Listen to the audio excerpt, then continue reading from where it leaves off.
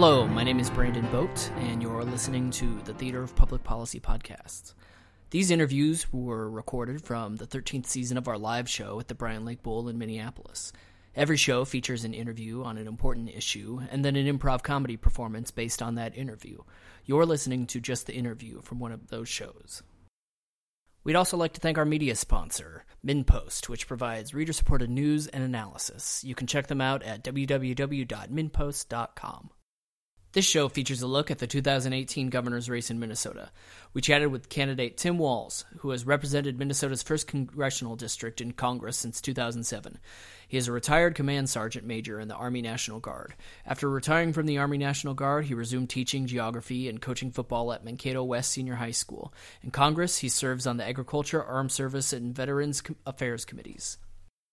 Also featured is his candidate for lieutenant governor, Peggy Flanagan, who has represented District 46A in the Minnesota House since 2015.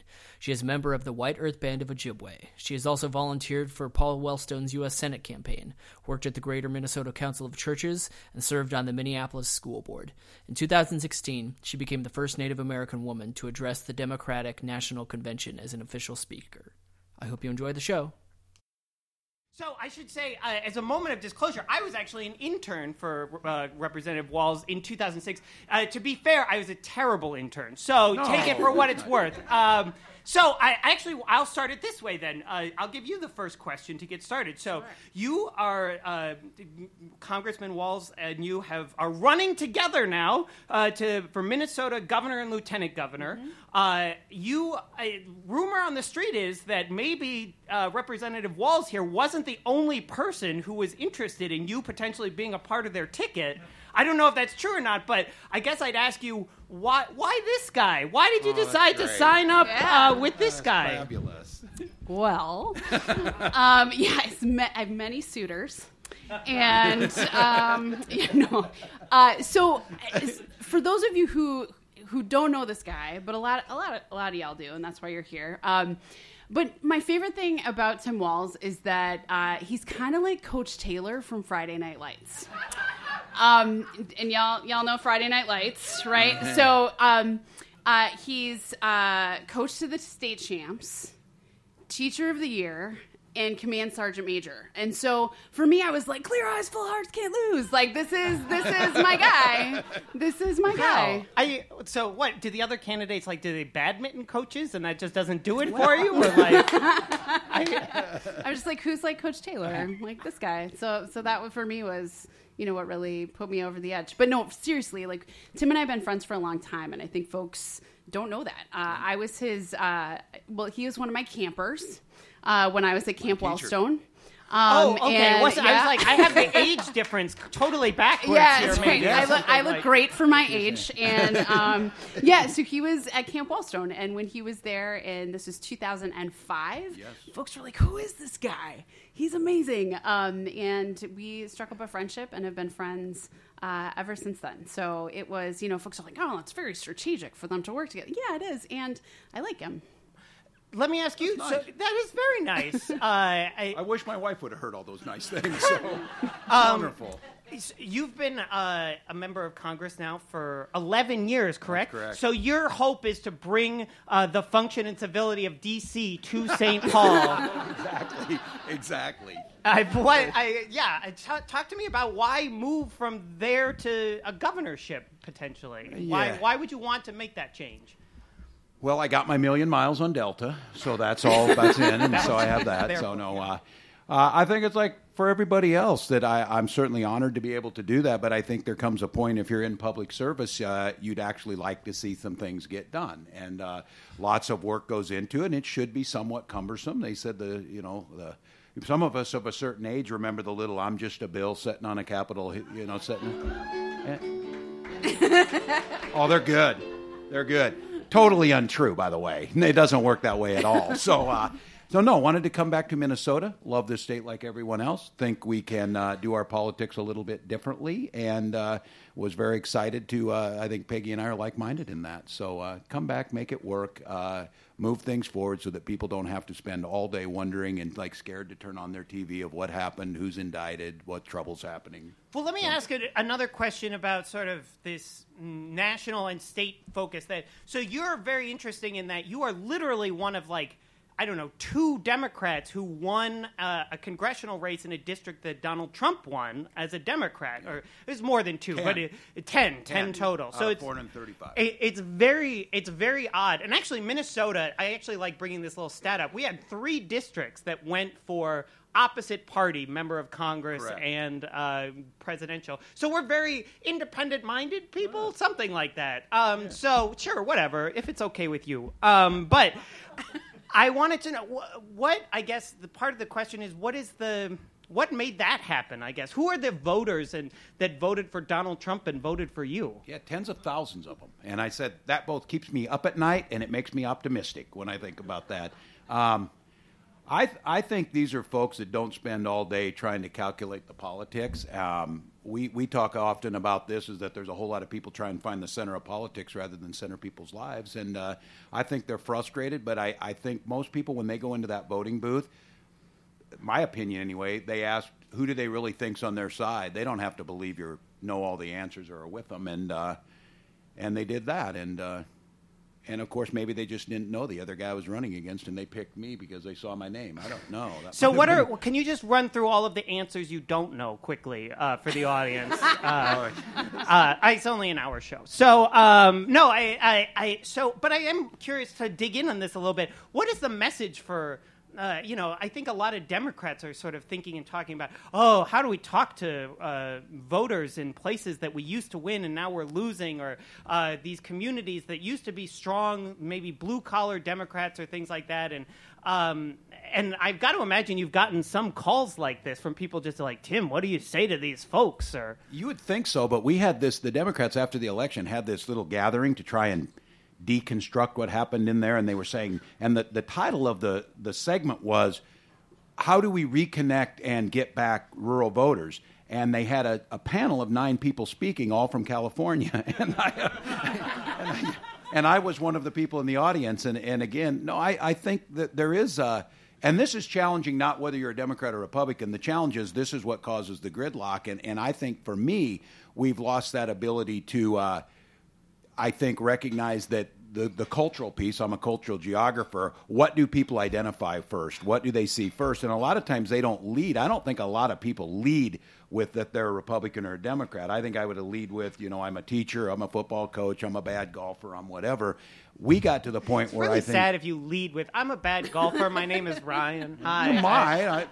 But the point being is that I think we got so caught up in that, and the politics had shifted where the Democratic Party had become a more urban party. You see those maps, red and blue, and there's all that red across there, and Democrats go into depression over it. It's mostly rocks and cows that are in that red area when you see it because of demographics. I'm a geographer, but it doesn't change the fact that moving towards an urban population left a lot of people in areas where they were wondering where was the person speaking for them, and I think that got lost. So this is a piece that I think a lot of, and we're playing a little bit of political science here, and I want to get to a few issues quickly, but I am curious. I mean, you spoke at the Democratic National Convention last year, and yet.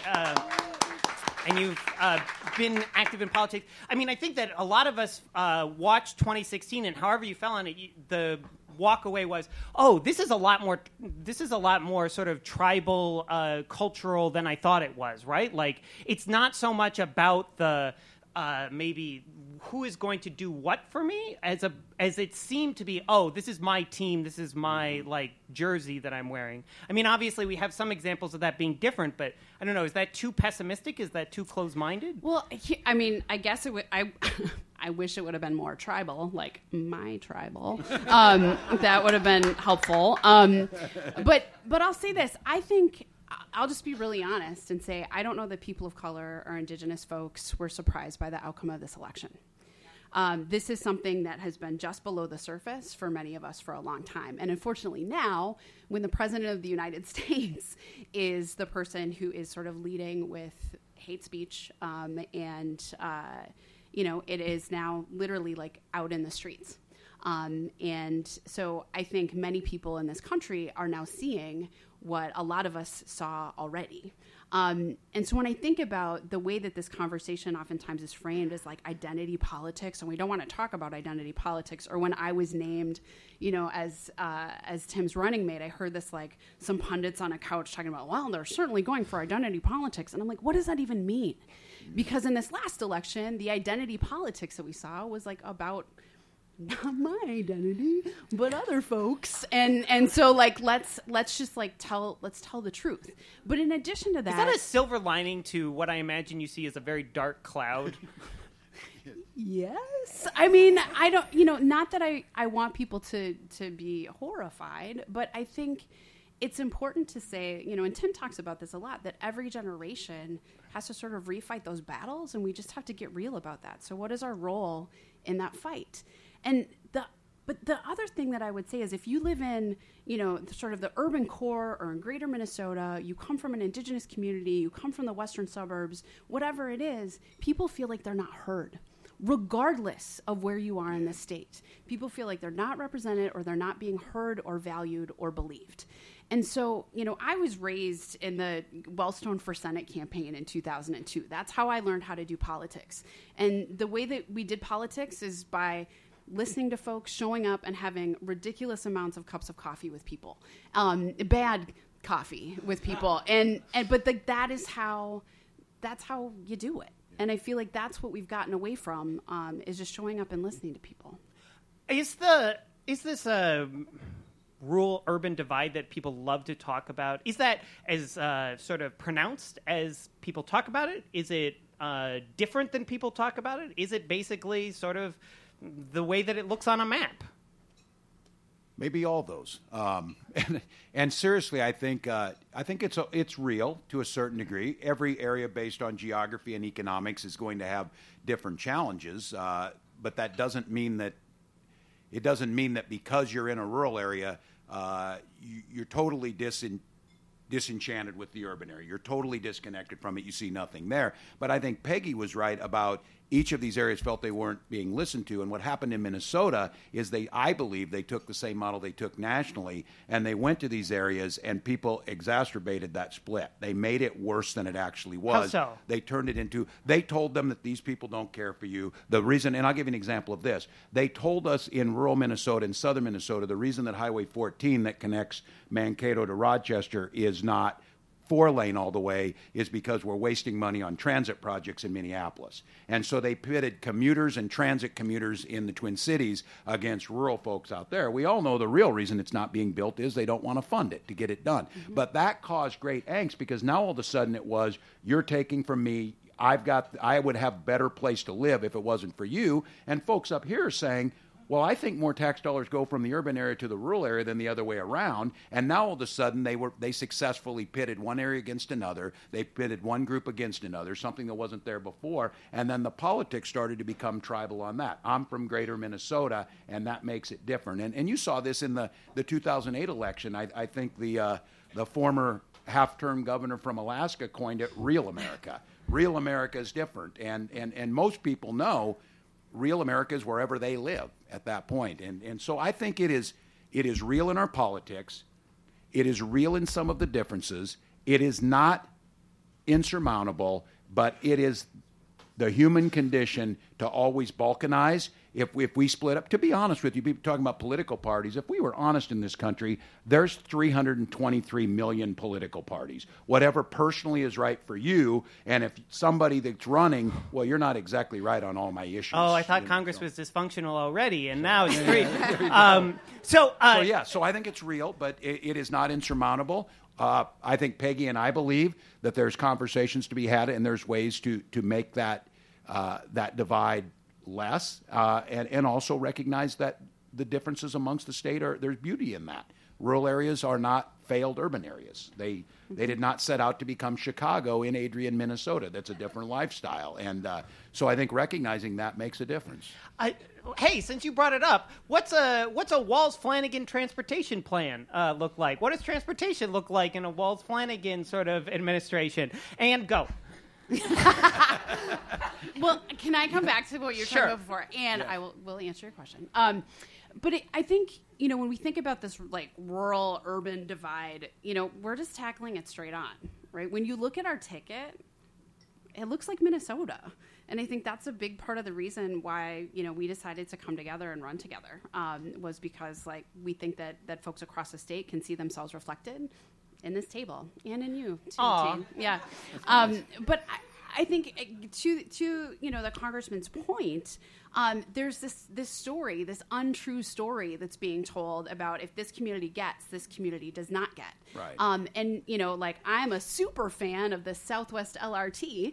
Are you? I am. Yeah. And there's a couple other folks here too. But I think part of that is making sure that people know, right, that what benefits, right, the Twin Cities Metro, that also benefits Greater Minnesota. And when we invest, in Greater Minnesota, there's a bridge, right, that was built that serves 7 families. Yes. But these 7 families provide 90,000 people in Minnesota with food, right?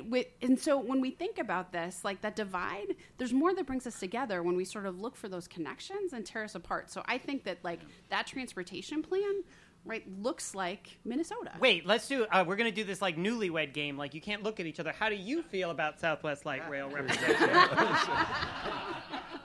I support it, and I said I think Peggy's point though in making the case that the real thing is not me supporting it or not even getting the permit to build it, which we know has its issues to get the permits to build it. So many of these things are getting the social permit to do things. And I think we've stopped trying to seek the social permit before we try and do things, and that gets us the split. And I think our politics is talking about the front end. Peggy says this, and I love this line, that the people most affected by the policies that we make must be at the table before the policy is made. That's really powerful. And not just really powerful, it's the most effective ways to get things done. So if you are trying to build something that has the potential to be controversial, I've always felt it's in your best interest. Build the coalition ahead of time, anticipate where all the problems are going to be, go out and listen to folks and try and mitigate those. And there are examples of doing this. And I'll give a quick one. Mm-hmm. Winona. If anybody from Winona, you got to clap. It's the shout out to Winona. So anyway, hey, thanks. So when Minnesota had its sesquicentennial, that's 150 years for some of you. When they had that, they made a stamp for Minnesota. It was the iconic bridge across the Mississippi down at Winona. Well, that bridge was built on the same design as the I-35W bridge. So the minute that thing collapsed, they went down there and found out that the gusset plates had the same problem. So we shut it down. It became an 80-mile round trip to go around if you were in Wisconsin or coming around. And so we had to decide quickly. We had to decide how we were going to do this, how we were going to fund a bridge. And it was one of those conflicts of they designed the original bridge, and the city came back and said, well, it tears down our iconic bridge. It messes things up. And we kept going back and forth with this. We had these big public meetings where we had drawings up. We did that exercise, some in your companies, where you put the stick-em on the one you want first or whatever. You thought were kind of crazy. But we did all that. We ended up building a new bridge that'll last 100 years, and they built it in a manner where it sets right alongside, so the profile is with the old bridge that was turned into a bike hiking trail to connect to Wisconsin, more likely to get people out of Wisconsin now with their governor come to us, come to our side. But it was a fabulous thing, and it met almost no resistance, and it had great buy-in, and this thing had the potential to rip a community apart. That's the way you go about it. So I want to ask... there's several specific issues I want to get to, and I should say, in the second half of the show, we open up for you all to ask questions of our guests. Yay! But I wanted to ask this: moving from representing, the 1st District of Minnesota, which, if people know, is all of southern Minnesota, to representing the whole state. Are are there things that you imagine approaching differently, that your job is different because you're representing an entire state, or in your case, you're representing one district right now, representing the whole state versus representing that one area? Go ahead. District 46A whoop, whoop, is St. Louis Park, Golden Valley, Plymouth, and Medicine Lake. And which of those is your favorite?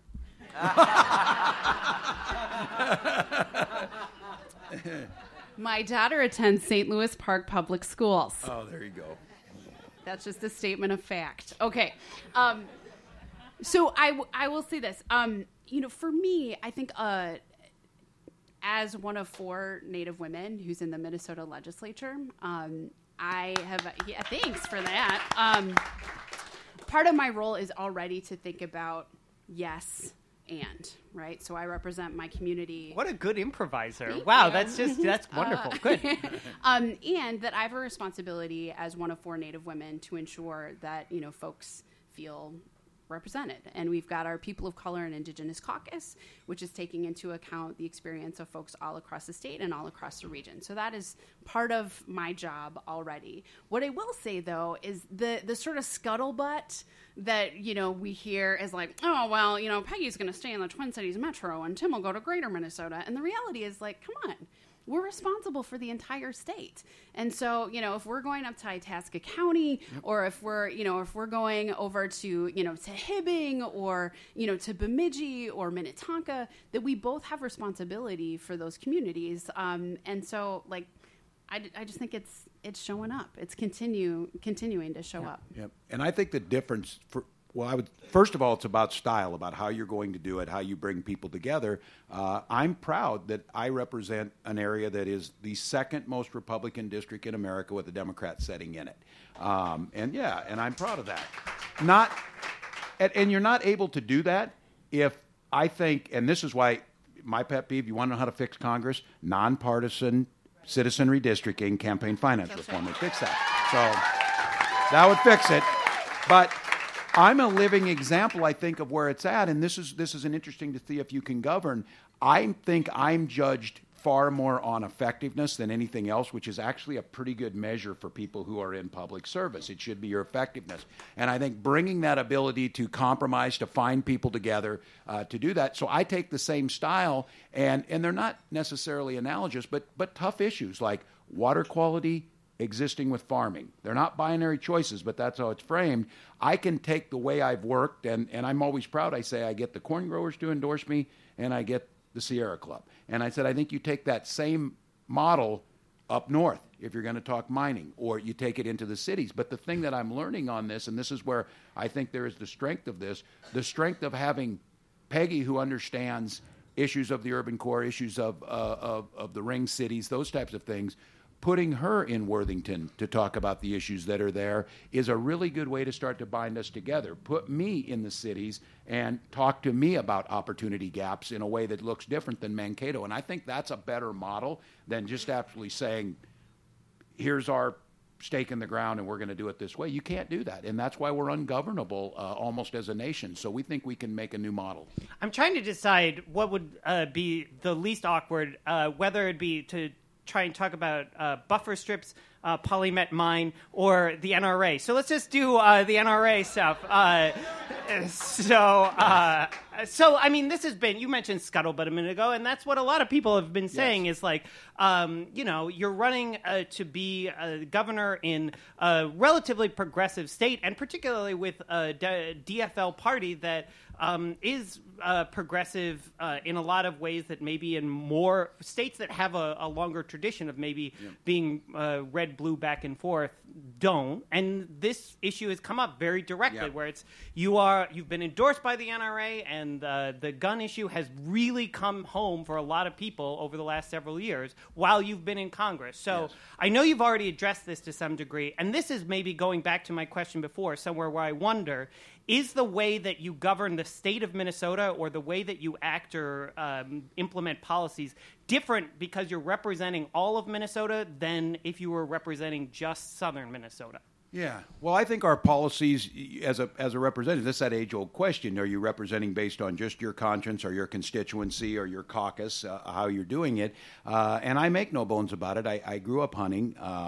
I served 24 years in the military. I also remind people I ran in a district that had one other Democrat in 125 years, and people forget this. In 2007, I ran on full marriage equality. I ran on a woman's right to choose. Because I'm a sane individual, I ran on climate change. I ran on those things in that district and on renewable energy, but I also didn't make any bones about it. I grew up with this. The NRA that I grew up with was a gun safety organization. They have now lost their mind, as many of us know, and moved.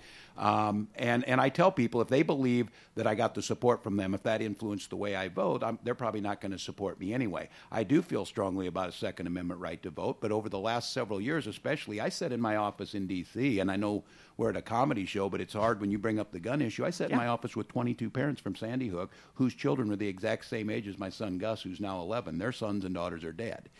If you're not looking at that and trying to find policy to make sense of this, responsible gun owners like me, and I voted numerous times, you can do background checks. You can make sure that we do research into gun violence, of why that's happening. You can make sure that those things happen. And I've supported that, and I get it, that the Republicans are praising me because I'm the best shot in Congress, so they tell people that. That doesn't help us in the primary necessarily. But I'm a terrible shot. Yeah, that helps. So it balances. Yeah. But I think telling the story, I truly believe that the credibility that I have amongst responsible gun owners and the desire in this state to not wake up to Las Vegas or Sandy Hook or Orlando or whatever the next one it will be is very strong, and we want to fix this. So I tell people, I know when you lay with dogs, you get fleas, but I think they see me on all these issues, and people will walk up to me and say this, I do not know how you can be so right on a lot of issues and be so wrong on this one. I think it is who I am. I recognize that that gun violence is not just an urban core issue. Domestic gun violence is actually more prevalent in rural areas. So all of these things play into it. My pledge is to tell people that I don't think it's a binary choice again. I think you can have responsible gun ownership by making sure you don't have guns in the hands of people who shouldn't. And also, if people want to know, Peggy does not agree with me on every issue, and I did not. We did not join together to be in lockstep. We joined together to find solutions to these types of problems. Now I really want to ask, what do you not agree with each other on? But I want to dig into this just one step farther then, because you mentioned some of the things maybe as a congressperson you can vote for or do in terms of gun control and gun rights. What are things Minnesota can or should do on that front that a governor or a legislature can do? Yeah, here's what I would say. For those of you out here who wonder about this, responsible gun owners, they don't fear that Democrats are going to come take their guns. They get tired of being blamed for these shootings like they're responsible. And it questions their core, that their hearts don't break for that. They don't see these children being killed. I said, I think one of the first things you need to do is establish trust as a nation that this is a complex issue. It does involve many things. It involves access to mental health care without demonizing people to go get mental health care. Just because you're getting mental health care does not mean you're dangerous or violent. And that type of thinking drives people away. So I think in the state of Minnesota, one of the first things you do that the research shows helps prevent this is do universal background checks. Fully fund them, get a universal background checks, don't leave any loopholes in that, and as a responsible gun owner, I have no problem doing that. I think that's the start to the next phase. Can Minnesota just do that as a state? Yeah. Yes. Yes, we can. We can. Okay. So last question for this round, and then again in the second half, you all can ask a whole series of questions. I'm just curious. I don't know if maybe this will be very easy, maybe it'll be awkward. Hey, Mark Dayton, Tina Smith, what do you all think of them? Hey, I think they're pretty great. Yeah. What do you? Yeah, but what's different? Maybe is the question then. More specifically, what if you think about if you were governor, lieutenant governor in a year's time? What is it that might change or that people would notice is different in terms of? Yeah, so the lieutenant governor's mansion will be in St. Louis Park in the Bronx Park neighborhood. So that'll be different. I mean, here's the deal. I think one of the reasons why I wanted to do this is because Tina and Mark have changed how this works. Yes. And I think listen, there's a lot of really amazing people who are running for governor right now. And I think that's important. It's important to say. And I decided to join this ticket because I think, one, we look like Minnesota, and I think we have the opportunity to really build some relationships and bridges. But two, like, to be completely honest, I wasn't going to pass up the opportunity to have more access than we've ever had for Indigenous people, people of color, those who've been marginalized, kids with a different colored lunch ticket, like myself, right? Like, I wasn't going to pass up that opportunity. So when I think about what will be the same is that we're going to continue on this model of co-governing, and enhance it and make sure that people have a seat at the table. And frankly, like, as an organizer, I think our job is to make sure that people are at that table, so we're not doing things to people, but doing things with people. And my hope is that that is what is going to be a little different in how we decide to govern. To that end, have you all talked about what, because lieutenant governors have had very different roles, as you mentioned. Tina Smith has had a very different role than even her predecessor under Mark Dayton. And so have you talked about what this relationship would be like if you were governor, lieutenant governor? What would your job be exactly? Because it's not necessarily fully fleshed out in a constitutional sense as to what it could be. Right.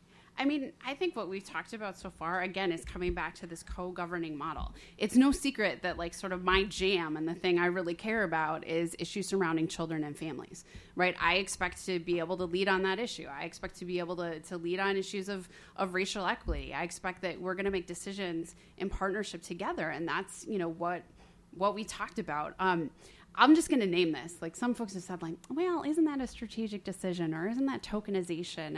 I'm like, listen, I am not a shrinking violet. I am not a wallflower.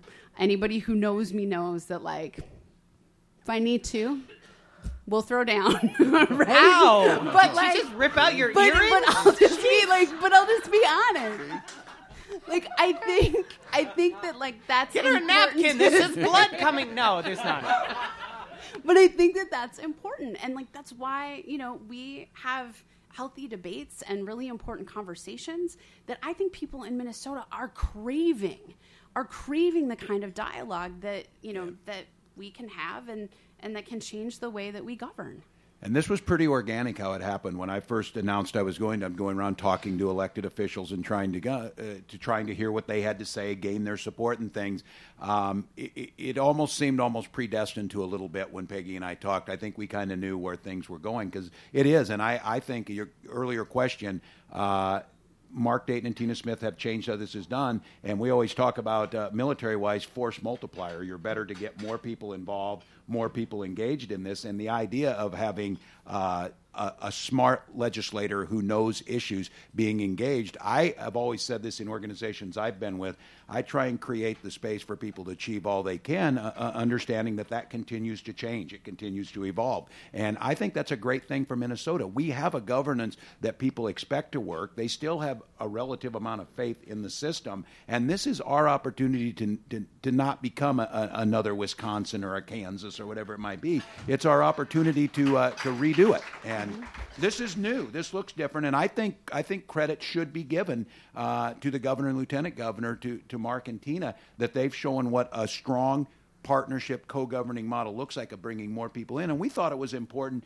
This is a job interview, this running for governor, a ridiculously long and expensive job interview. But it is to let people see this. And we made the decision early. Peggy said, someone asked, why are you guys doing this so early? And she said, we got a lot of people to talk to and a lot of things to learn. So I think this is ever evolving. I think it's very organic. I think it looks more like how we want our democracy to look. Looks more localized, looks the more way you do it that way. And we can do that. And so I'm excited about it. I hope you are. On a grown over Kansas, we're going to call this. We're going to call this first half to an end. Can we do a tremendous round of applause, Representative Tim Walz? All right. We're going to go Oh, okay. Oh, you're just waving to them. You're not waving for. No, do you have a just saying question? hello You to want to friends. know? Okay. So if you have a question, raise your hand, and I will race towards you in a non-threatening manner. Wow! I'm going to go with the lady very violently shaking her hand at me.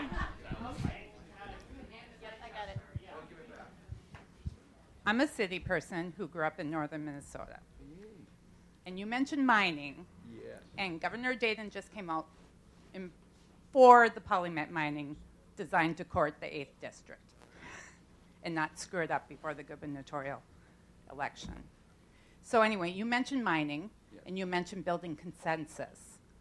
I'm wondering, what is your plan to build consensus over a proposed copper-nickel mine, which has never been done anywhere in the world without causing massive environmental destruction? In a city like Ely, where when I grew up and they were developing the boundary waters or putting that through, the town was divided. People were being, burned in effigy, fights at school. The town now is more divided than it was when the boundary waters was being developed. So anyway, I want to know what your views on the mine. Should it go ahead? Should it not? And then what is your plan to ensure that our environment does not get eaten up by this? Yeah, and this is one of those, and people said, well, stay away from those issues. That's one of the first things I did was go up there, and if someone's running for governor, they should take these tough issues on. They should walk the land.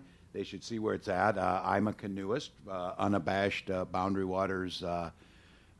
Been up there many, many times. And I think, first of all, and what Governor Dayton said, and I think it's really important we be very specific on things, he said that he supported the process going forward. There has been no environmental impact statement done yet, and there has been no mining permit issued. That will mean following all the rules that were in place, the stringent rules that the state of Minnesota can put in place.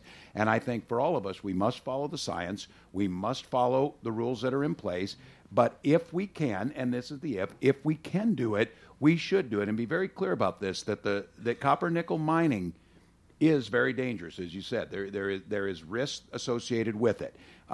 Also, the copper, though, is the key component to a renewable energy economy because climate change is also really, really dangerous to the survival of the planet. So trying to come up and build the consensus starts with the respect for people who make a living by mining minerals is one of the foundational principles that built the land. That was taconite mining, not copper-nickel mining. But with that being the case, my position has been, let's let the science come out. Let's follow the processes in place. Should it be deemed that this is possible to do it, make sure you have all of the safeguards and the liabilities in place, and then you look at each one of these. Polymet is different than other proposed mines. Take a look at that and move forward. And so. Anything you want to add? So, and you should stay after and talk to us because you clearly have more to say. So we should talk. Yep. And not right now, but we should talk about it. Okay. I see you. Okay. I see you. So one of the things that came up is when one of the first votes that I took when I joined the legislature was on expanding or extending unemployment benefits for folks up on the range. And I got a lot of shit. I'm just going to say it. I got a lot of shit from my colleagues. Are you allowed to say that on this show? I think so. I just did. From some of my colleagues about that vote, because part of it said mining is great forever and ever and ever, is essentially what it said. And the reason that I voted in favor of extending those unemployment benefits is because I know what it's like to be a kid who sits at a table, who has a parent who looks at them while they're eating and they're not eating because there's not enough food in the house. So I say that because when we talk about these issues, and frankly, the article that recently came out in the New York Times that some of you may have seen about mining, it was so disrespectful to folks who live where you're from and people who are only trying to support their kids, right, and their families. So unless we can have a conversation that starts from that place of I see you and the fact that you are trying to stay where you're from and you're trying to provide for your family, and I respect that, I don't want to have that conversation unless that's where we start on both sides. Sorry, I just feel really and I know that there's a lot more to say on this, but issue. I have like a dozen hands before I even opened it up. So I have one right here. Congressman, my name is Nico. I am a 7-year counselor at American Legion Boys State, which you have come and taught at before. And what we do there is we educate the youth about civics. Minnesota is widely known for having one of the highest rates of civic participation in voting. Yes. We're coming up to a midterm election, and people really don't give a damn about midterm elections. Yeah. What do you foresee your team doing in the next year to really reach out and make people care about the election as it comes? Because I feel that in this election climate and in this political season, people are disinclined to participate, especially after they saw that in the last election, even though the popular vote was won, the system went the other way around. So what do you foresee doing to get people to care more? Yeah. First of all, thanks for the work on Boys and Girls State. I oftentimes get out there to speak on that. One of my former students was a Boys State governor, if I recall that right, from Mankato, and so that's an important piece. Yeah, I agree with you on this. First of all, the idea of voter participation on the mechanic side of this, we should be making it as easy as possible to vote. We should be making sure there's no barriers. We should be making sure people are reestablished. That piece of it. But I do think it is a fair argument to make. We should be voting on Saturday. We should be having everybody registered. We should be getting felons able to get their voting rights back. All the things we know we care about. But his question was more specific and more important almost, I think, than that. How do we motivate people to care about this, that the system matters, that they're being reflected? And we made a conscious effort on this.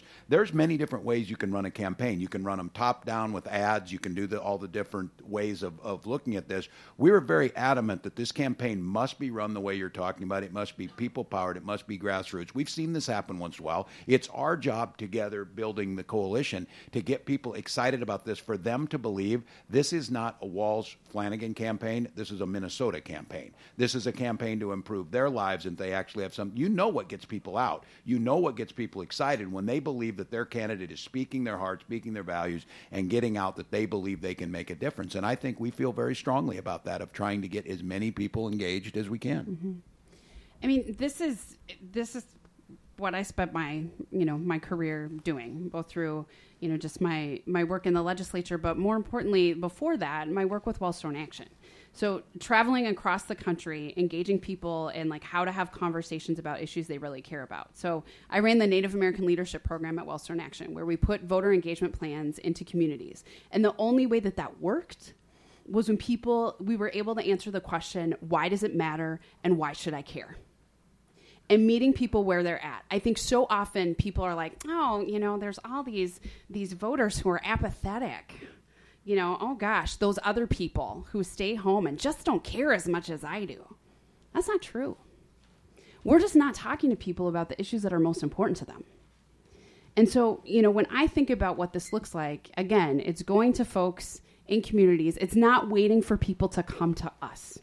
I think that's the mistake that we make over and over again. If people just cared enough, they'd show up. Well, we got to give them a reason to care. Okay. Sorry. I could talk a lot about voter engagement. I had a hand up here, and I lost it. There it is, right there. Hey, I'm curious, given all the cuts coming in the proposed budget to schools and healthcare and all kinds of stuff, how you feel like Minnesota can protect the kids. Yeah, certainly. Again, one of the reasons I said I'm coming back and run for governor is that these decisions are going to meet at the state level. And to be very honest with you, we're going to have to build a firewall against some very, very bad policies. You saw a budget come out last week, and budgets are far more than fiscal documents. They're moral documents on what we care about. And we talk about, and again, any voter, I think it's important to understand, I believe at the heart, people want to see a prosperous state. They want to see opportunities for kids. And it's our responsibility to make the case to people, how do you best invest those taxpayer dollars for a return to them? How do you get them excited about believing that makes a difference? Make the case, and the educator in me as a teacher, all of us in, Ed 101, Maslow's hierarchy, we as Democrats tend to focus on self-actualization. Make the case why those investments return us 12-1 for early childhood education. Make the investment why having every child ready with pre-K, universal pre-K, gives us the opportunity to make sure they're prepared. And if you have to, if it's not a moral imperative to allow each child to reach their full potential, we're going to have a better qualified workforce that is going to make you more money for your company if you invest in this. Whatever it takes to motivate you, it makes moral sense, it makes economic economic sense, but I don't think we've done a good job of telling voters what their investment is, what they're getting out of it, and then they're able to label us, oh, Democrats want to just throw more money after it. You know, I've said this, again, with a radical thing for education is fund it correctly and respect your teachers and make sure we're able to retain and keep those folks in the classroom. That's the radical proposal. Well, you know, and I think that's right. And we have lots of conversations at the Capitol about those people. Those people who use the Child Care Assistance Program. Those people who use SNAP. Those people who use Section 8. I am those people. And so when we think about, you know, the folks who are coming back to, you know, what we talked about before, the people who are at the table making decisions, so often they're disconnected from those who are actually affected by the decisions that we're making. One of the things that was most surprising to me when I got to the legislature is I literally heard, hey guys, make sure that there's people who support your bills who come to testify in support of them. And people like looked around and I was like, what are we doing? Unless these come from people, we shouldn't be introducing them. So when we talk about these issues, the decisions that Republicans made last session, in particular around the Health and Human Services bill, are appalling. I sit on that committee. We had hundreds of people come in to testify, to tell us heartbreaking stories about themselves, about their children, the people they love and care about. We parade them out, and then we punch them in the gut. Because we say there's just not enough money because we're going to give $100 million to big tobacco. No way. So when we talk about there's not enough money, our priorities are all wrong. And so when we look out, if you want to get really nerdy about it for a second, if you will with me, there's not money in the tails. We have funded money for the next 2 years, and then we are going to be in a deficit because of this Republican-controlled legislature. So my hope is that we get there in 2018 to protect the most vulnerable folks in this state, because that is what we are called to do. Okay, I got a question here. Hi, what specific policies would you enact to address the economic and educational disparities within communities of color? Yeah. So I think so often when we talk about these issues, we think there's like one solution, right? Kids don't come in pieces. Families don't come in pieces. We need to make sure that we have access, that families have access to livable wages, housing, access to health care. But when we think about a lot of these gaps, listen, the first time I ever saw a teacher who looked like me, I was a sophomore at the University of Minnesota. It changed everything. So when we think about what educational equity looks like, it looks like students like myself seeing themselves reflected in their teachers, being intentional about creating those pipelines to have kids see themselves in leadership positions. It has to do with curriculum, with telling kids the truth, right? And like who we are and where we live and where we are as a state. We've got laws on the books right now that say you have to teach kids about the people who lived here first that are not enforced. Ooh, how would you enforce them? Well, having a lieutenant governor that's native is a good place to start. I don't know, right? But also, again, even just the lesson that we just went through in remodeling the Capitol, of the images that young people see there when they walk in there, right? Like, I don't know, the Battle of New Ulm is not like a really welcoming photo or welcoming painting for folks like myself. So when we think about that, we've also created opportunities to represent the historic piece of it, but also say, and this is what it meant and what it continues to mean to like contemporary Native people.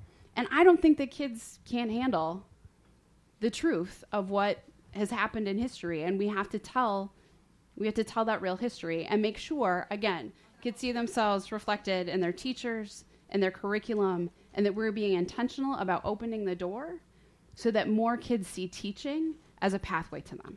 And I think this policy, it's a great one. In the state of Minnesota, this, for all the great things we do, being first in opportunity gap amongst our children of color, being first in incarceration rates of people of color. Until we decide this, these are not opportunity gaps of communities of color. They're Minnesota opportunity gaps. And as long as we call them opportunity gaps of communities of color, it becomes someone else's problem. It is not owned by us altogether. That is a mistake we've made, and I think it's together with these hard policies and changing this, that opportunity gap that is happening in those communities is pulling the entire state in a direction that we can't find acceptable. It doesn't make us stronger. It doesn't make us more equitable, and we all need to own that. It's how we talk about it. Okay, we have a couple of questions I have to promise to get to. I'm sorry. I've already promised a couple people I was going to come to them. So. All right. Excuse me. Thanks. If you win next year, you will most likely have a Republican legislature that you'll have to deal with. So how will you address the fact that you'll have split government and to get some of your policies enacted?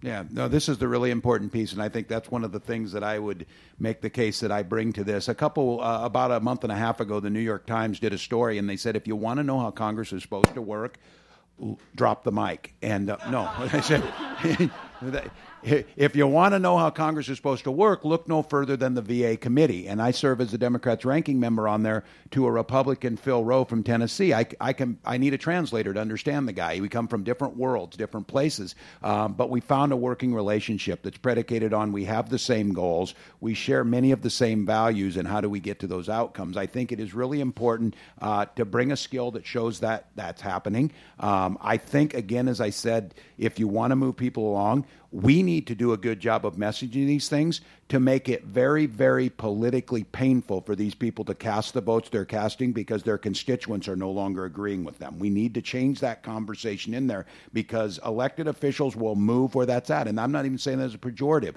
So it's our job to build that out. It's our job, especially in these greater Minnesota areas where there isn't a lot of representation. I mean, think about it in the United States Congress. 10 rural Democrats left in the entire country. If you look at a map of that red-blue map, it is blue from the edge of my district by Sioux Falls all the way to Washington State. It is red all the way across there. We're not going to just try and think election strategy to get that back. We have to reach the center of people's lives so they say these people are with us. And here in Minnesota, Peggy and I are trying to make the case that these policies are best for the state of Minnesota and it's best for you to come on board. And we have to prove that. I mean, that's our job. Representative Flanagan, I mean, you've been in the Minnesota legislature. You know how easy it is to work with Republicans as a Democrat. So, I mean, I'm wondering if you can speak to that to some degree. I can. Thanks for asking, Tane. I appreciate it. Here's the deal. I think the thing that doesn't get covered, right, is when we actually agree. It is a lot more exciting to talk about when we're duking it out. And listen, in the final hours of session, it gets a little rough, right? People are a little punchy, and we have some tough conversations. But here's what I'll say.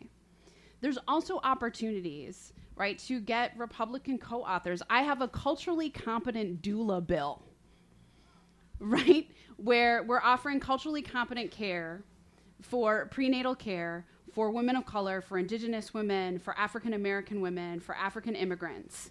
And my second co-author is a Republican. Right? There are places where we can... I'm clapping to that. But there's places where we can all the doulas in the audience. Big round of applause. Right. But I think that that's so important, right? That's part of, like, some of the people that I'm closest to in the legislature. We don't always agree politically, but we can have robust conversations and can find that common ground in those places. With one of my colleagues, we don't agree on reproductive choice. But he's like, I am with you when it comes to figuring out how to provide prenatal care and then making sure that young children and their families have what they need. So let's find those spaces where we can agree and figure out how to move forward. That's not going to get you on the cover of the front page of the Star Tribune, but it matters. Okay, I promise this gentleman raced out of his seat in order to... Did you write it down even? Wow. Oh, yeah. Okay. I prepared. Okay. So we touched on your relationship with the NRA before. Yeah. So I have some specific questions for you. You said you favored waiting periods. Would you support a ban on AR-15 rifles like they have in California? And do you think that a person should be able to sell a gun to their brother without going through an FFL? And I assume you know what an FFL is. Yes, I do. But I don't. I don't know a lot of federal things, though. firearm license, and this issue of universal background checks. And when you're talking universal background checks, it's the loophole in that you can come and do a gun show and you can sell there, which always seemed very unfair economically to me, that you have people paying taxes and operating a gun store in a town. And they pay taxes, they do the background checks, they do everything else. But if you set up a table at the Armory that you rent for $20, you don't have to. I think people look at that. As far as transferring amongst family, I have 2 shotguns and 1 rifle. One of the shotguns came from my wife's grandfather, and the other one came from her grandfather, who he carried in World War II. It doesn't have it. And on those, I think those things should be able to be in family, or heirlooms should be able to be moved around. Well, is your hunting buddy your brother? Yeah. Then you do a universal background check, I think, on many of these. I think you can do that, and I think most people aren't opposed to doing it. I've always voted. I carried the bill to fully fund this. The problem is these things aren't fully funded, so you end up with loopholes in it where somebody gets approved or doesn't get approved. So I think you can. I'm going to just say, I mean, like, are we talking hunting buddies in like a Brokeback Mountain sense, or just a more general, general sense? And then I think I would, and make the case to your other, and I think this is where folks who want to get at the heart of this need to be very specific on the types of weapons they're talking about, what you're saying. My issue has been on this. If you are too dangerous to own a firearm, I don't think it really matters what kind it is. You are still too dangerous to own that. And when we go into that space of starting to, and don't get me wrong, there's always been limits on this. I was a howitzer canner. You can't buy a howitzer, nor should you be able to, or whatever it might be. So that there is that. I said I was open to looking at that after the Sandy Hook, because I think most of us understand what we saw in Las Vegas is the ability to deliver that much rate of fire equals that many more casualties. Now, the question is, how do we talk to those folks who say, you know what? I'm a responsible gunner. I did the background check. I can use these things in a responsible manner. Why am I being pigeonholed? That's the question. And those are the people. What's that? What do you need that kind of gun for? Have you asked them? Is what I would ask you. It's hunting or yes, sports shooting, trap shooting, or whatever. This is where it gets into when people say, "Well, how many guns do you need?" And they will respond, "I don't know. How many golf clubs do you need?" And someone said, well, that's not apples to apples. Yes, and they would say, yes, it is apples to apples because we do it for different things. What my point to you is that as a society, let's all agree on this, that there are people that are too dangerous and should not have their hands on firearms. There are places where firearms should not be in with crowds. There are places and activities that always have regulated that. But you do have a constitutional right to do some of these things. I think if you start from that place, we start having the conversation, and I do think it starts with this universal background check. Your question is specific and will need to be hammered out on this idea of what do you do amongst families. But those are the conversations we can have if we start out with this premise that the vast majority of people, gun owner and non-gun owners, are horrified and tragically heartbroken when someone is killed in a manner like you saw. How do we find the solution to stop that is what we got to bring them together to do. They're not seeing that right now. A large number of responsible gun owners feel like they're being blamed for all these tragedies, when many of them are more than open to the idea of universal background checks and the conversation of what do you do with some of these firearms that are heavy caliber, too many, too rapid a fire. So all those things can be there. But I'm telling you, look what's happened in the country. We're not moving anywhere. We're stagnated in it, and that's the part that's just frustrating to me. Is this one of these like long late night back and forths that you all have? Yes. About through text message of or Snapchat or whatever. Yeah, we're big Snapchatters. I'm like, I'm a kitty, you're a dog. I don't know. But I would say, like coming back to this issue, right? Like 74% of gun owners believe in universal background checks. 92% of Americans overall believe in universal background checks. And damn it, if we're not going to be the ones to do it. Right. Like, I think like, just do it. We should just do it. And that's the place to start. I do think it's really important, Tane, that I mention, as you're talking about getting things done in the legislature, I had one of 2 DFL bills that were brought to the House floor last year that were passed. My bill was the last bill of the session that was passed.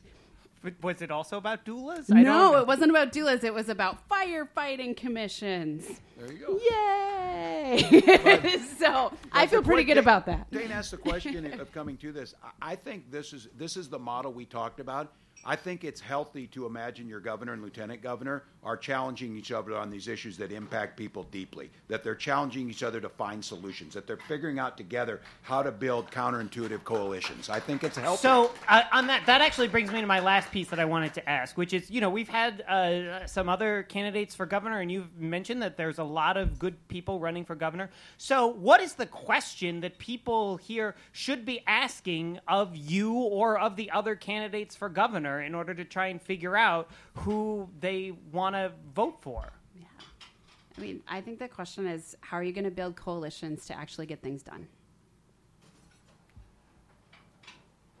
Yes, I agree with that, but I would say this too: who's going to win to make sure we get it? So I don't want to be crass on this, but you don't get to govern afterwards.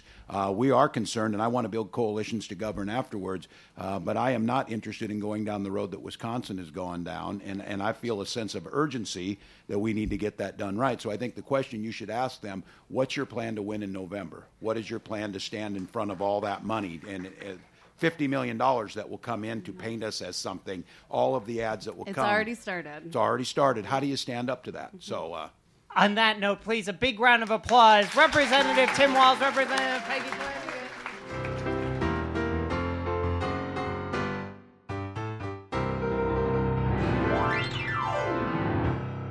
Thank you for listening. This show was recorded live at the Bryant Lake Bowl in Minneapolis. If you'd like to attend one of our live shows or are interested in working with us on an issue you're passionate about, you can find out more information on our website at www.t2p2.net and on Facebook and Twitter. Also, if you enjoyed the show, please tell a friend about it. Thanks.